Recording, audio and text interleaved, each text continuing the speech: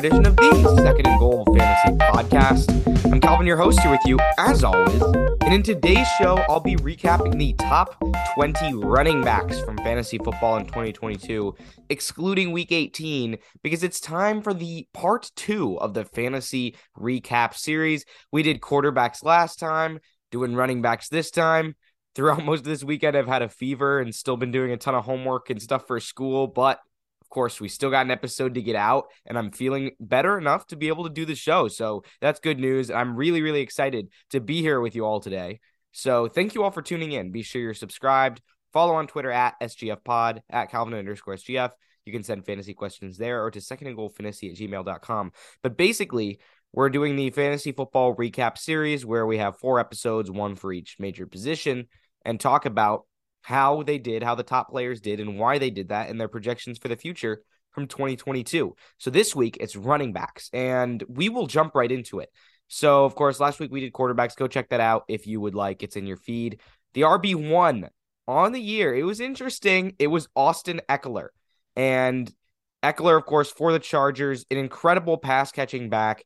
And he was dropping a ton of touchdowns this year. That was the main story. 18 touchdowns, 13 on the ground, 5 through the air. He continuously put up incredible fantasy finishes. Multiple weeks as the number 1 RB. In total, he had 5 weeks as a top 3 RB on the season. So he was giving you massive, massive performances. Sometimes he'd be a little bit inconsistent. He actually had a few performances outside of the top 30 as well. But for the most part, was giving you pretty solid fantasy numbers week in and week out. And actually, I mean, he started off the season a little slow, didn't have over 10 fantasy points in standard. Well, I guess I'm looking at standard right now. But this is the episodes for half PPR. So he actually had over 10 points just once in the first 3 weeks in half PPR for fantasy football, then started really going crazy. He went off a ton and basically had a bunch of big weeks. So, of course, there have been questions in the past about his ability to run between the tackles and be physical. Of course, he's not the best between the tackles running back, but he gets a ton of receptions, which is huge for fantasy. So he should be one of the top RBs off the board. Obviously, the discussion with a lot of these running backs is injury risk, and Ekeler's been injured a good bit, but so are most RBs. And most RBs end up missing a couple games this season anyway. Really, the healthiest RBs obviously end up finishing the highest, but Ekeler did play through a full season, showed that he's not too injury-riddled, and I think he's going to be safe at the top of drafts next year in the first round. But I do want to point out something interesting. In weeks 1 through 17, these top 12 RBs, none of them missed more than 1 game. So I mean, you see there, like the healthiest guys are the ones that usually get the most fantasy points. And obviously there's guys who played all 16 games and didn't do much, like Devin Singletary at the RB23. But like you have to stay healthy to be able to get a truly elite RB finish. Of course, most running backs still have injuries from time to time. It's hard to think of a running back that hasn't, because there really aren't any. So Ekeler, though, as the RB1, was fantastic last year. The RB2, of course, this was a guy who was traded mid-season. Christian McCaffrey. He was incredible on the 49ers. That was one of my best mid-season takes, actually, is that when people were fading CMC when he went to the 49ers because, we wouldn't get enough receptions or whatever, I predicted he would be the top RB in fantasy. And I think Ekeler may have just edged him out there, like just barely, but it was still for sure. If he did, it was definitely very, very close. McCaffrey still finished as the RB2 on the season. He stayed healthy. I mean, it was great to see. I feel like people don't talk about this enough. Christian McCaffrey finally got out there and played a full 16-game season in those 17 weeks. Like, he was out there for every single game. Of course, got traded to the Niners, went crazy. He's going to be an integral piece of this offense for years and years, hopefully, to come. I mean, at least for next year, because we know about the running back shelf life. But some games, I mean, he would get a ton of carries, but he doesn't even have to get a ton of carries because he's just so efficient with how this offense operates and how many other playmakers there are. He might even be a better pick than Ekeler at the top of drafts, but it's going to be definitely something that's debatable as to who's the top RB off the board. I think Ekeler's got a case, McCaffrey's got a case, and maybe some of these other guys do too, depending on your opinion. The RB3, Josh Jacobs. In Josh McDaniels' offense, Josh Jacobs became a workhorse. He's going to be a top-end RB1 next year as well. I mean, he got a lot of work.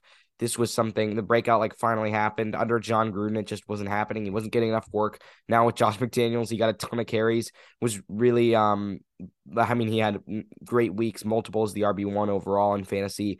Just went crazy, even in games where the Raiders lost, which was something out of the ordinary for Jacobs in prior years. He would be a running back that was heavily dependent on game script, and if the Raiders were losing, he wouldn't do well. But he did well this year. The RB4, King Henry, he came back in a big way from the foot injury from a year ago at 29 years old, still had a huge year. I just think that Derrick Henry is such a superhuman that you really can't bet on any fall off until it actually happens. Every running back's at some sort of risk. Keep drafting Derrick Henry in your top 5 RBs until further notice. Number 5 RB, and this is where we actually had a drop off because Saquon Barkley was the RB5. He was 2.2 fantasy points per game less in average than Derrick Henry. So that's definitely the elite tier. But then there was Saquon Barkley, and he was one of the comeback players of the year in terms of fantasy football. Got a lot of work. His situation's a lot more murky, though, because we don't know if he's going to stay in not Jacksonville, with the Giants. If he does, I think we can expect more of this RB1 type of numbers. I don't think he's ever going to return to the RB1 overall finish that he had in past years, but his receptions definitely went up, which was very, very helpful for his fantasy value. He really needed that reception floor, and he got some big runs and a lot of big games as well. So Barkley, if he signs with the Giants, we can expect more of the same. If he goes to another team, I think he'll still be productive wherever he goes. Of course, it's got to start with a good offensive line, though, because if Barkley just has nobody up front, the problem is those big plays don't really materialize for him, and he's got elite next level speed.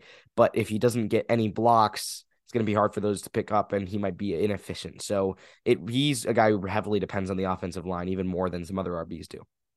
The RB6 through 10 actually is an interesting tier.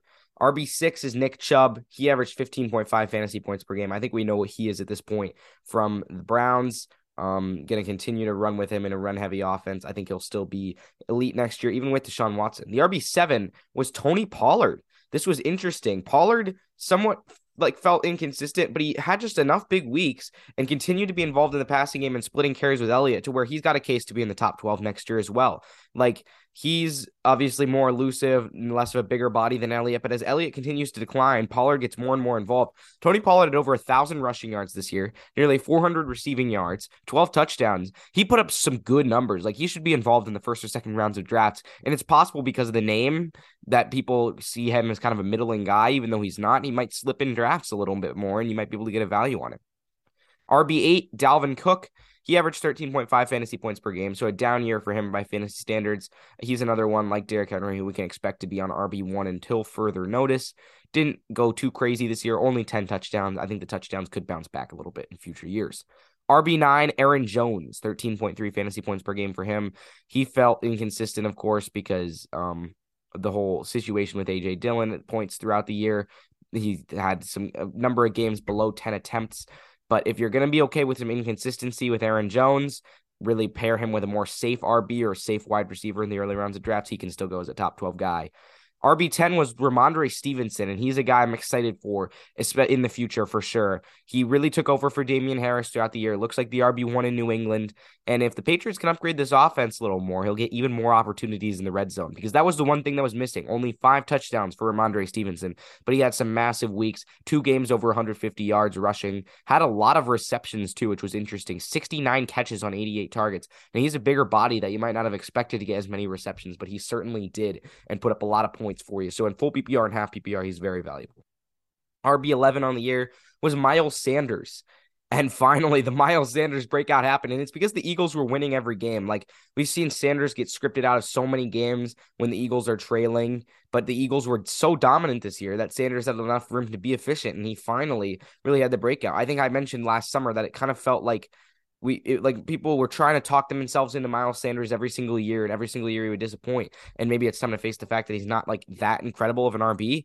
I still don't think he's that great of an RB, and I think he was just in a great situation, and he will continue as long as he continues to be in this situation where the Eagles are winning games. Meaning, if Jalen Hurts resigns, I think Sanders can continue to be great. He was very efficient on the ground, that's for sure. I'm not saying he's a bad RB by any means, but he's definitely not some sort of elite stud. He's not the 11th best RB in the league just because he finished there in fantasy. He's just got an ideal situation, and will probably, I don't know, he might end up going a little bit overdrafted in leagues next year. Maybe it's because I have just Miles Sanders name bias from all the times he's burned me in the past, but we'll see. RB12 on the year. This guy is really interesting. It's going to depend on the status of DeAndre Swift, whether, I don't know, if he could get traded or whatever happens, but Jamal Williams was the RB12.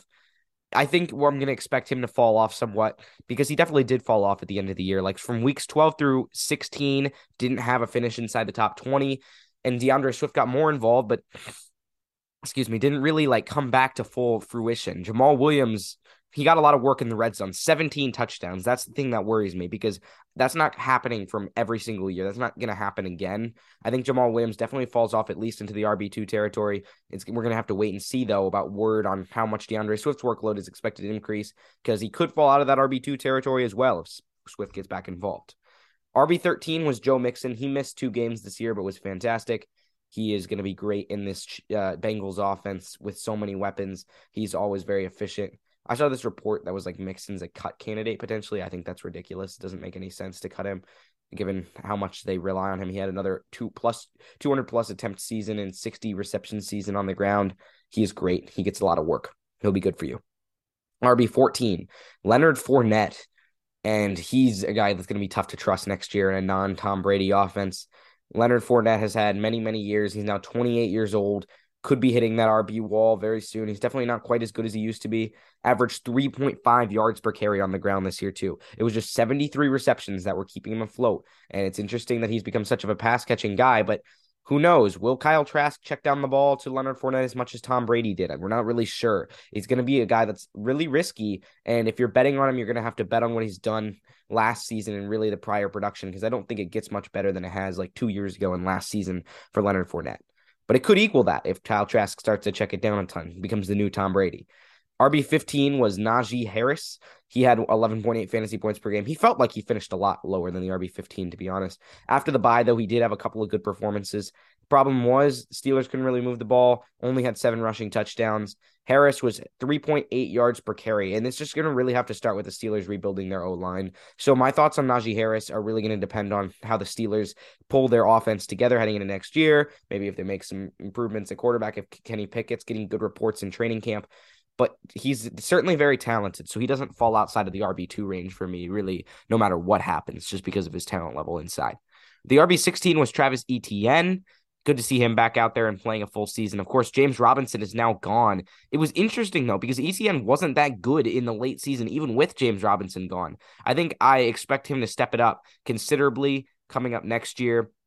He had a couple games where he mysteriously got low workloads, but I think next season he'll be a more consistent factor in this offense.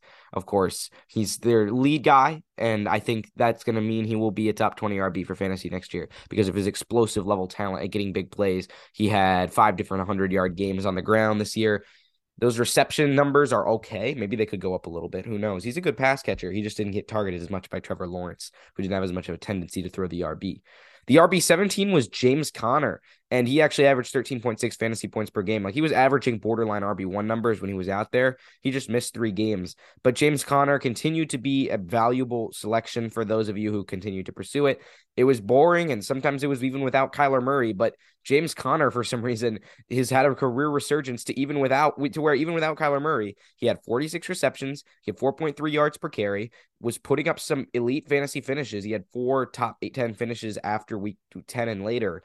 He's at 27 years old, though, so that RB wall could hit soon. But again, he had a career resurgence once. There's no reason he couldn't do it again. I feel as though James Conner still remains in that RB2 tier as well.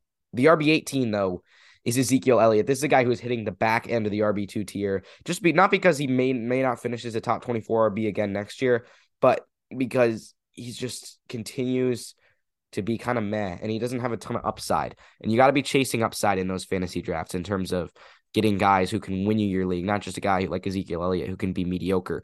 Elliott actually had 12 rushing touchdowns. I think that was a very high number because he got like a lot of carries close into the goal line. So if that continues, maybe he could hit that number again.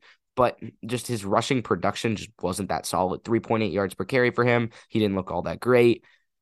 But if he continues to get looks at the goal line, he's going to warrant RB2 consideration.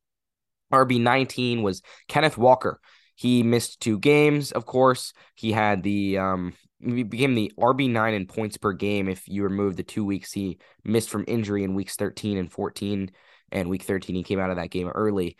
But he showed next level explosiveness. It's going to be interesting to see who gets the workload between him and Rashad Penny next year, because Rashad Penny was also very efficient and played really well in his time out there. I feel like Walker's going to be the RB1. but Penny may get more work than people expect just because I know Walker looks like the flashy rookie and second-year guy, but of course Penny, again, he was in his like breakout season a couple years ago, he was the most efficient RB in the league in terms of yards per carry when he came back. Like he was averaging like something like 6 yards per carry or something crazy like that. So Walker's going to be probably a mid-tier RB2 with upside. He's on the rise, I would say, in terms of because he's young, because he performed so well in his rookie year. So he'll probably go in that higher end RB2 range, but he could end up finishing maybe as a mid-end RB2 who's splitting more carries than you would have liked. And finally, the RB20 is Alvin Kamara. And it's going to depend for him, his selection on really what happens with his legal situation and whether he ends up getting suspended for his legal situation that got pushed beyond this year. A suspension is likely coming of a few games, so that could push him to the back end RB2 tier, just outside the top 25 RBs. But when on the field, he's still very productive. I think if the Saints acquire maybe an upgrade at QB, because they could be in the market to do so, searching for maybe if they get like a Derek Carr, for example, maybe Alvin Kamara takes a jump back into the high end RB2 range, back a little closer to what he used to be. But he just wasn't too much special out there. He had a lot of receptions, of course, so he's going to be valuable in half PPR and full PPR for sure. So that wraps up this episode. Thank you all so much for tuning in. This was part 2 of the fantasy recap series. Again, send fantasy questions at SGFpod, at Calvin_SGF on Twitter, or secondandgoalfantasy@gmail.com. Thank you all for tuning in. Next week, I'll be back with the top 20 wide receivers. Thanks for tuning in, and I'll see you next time.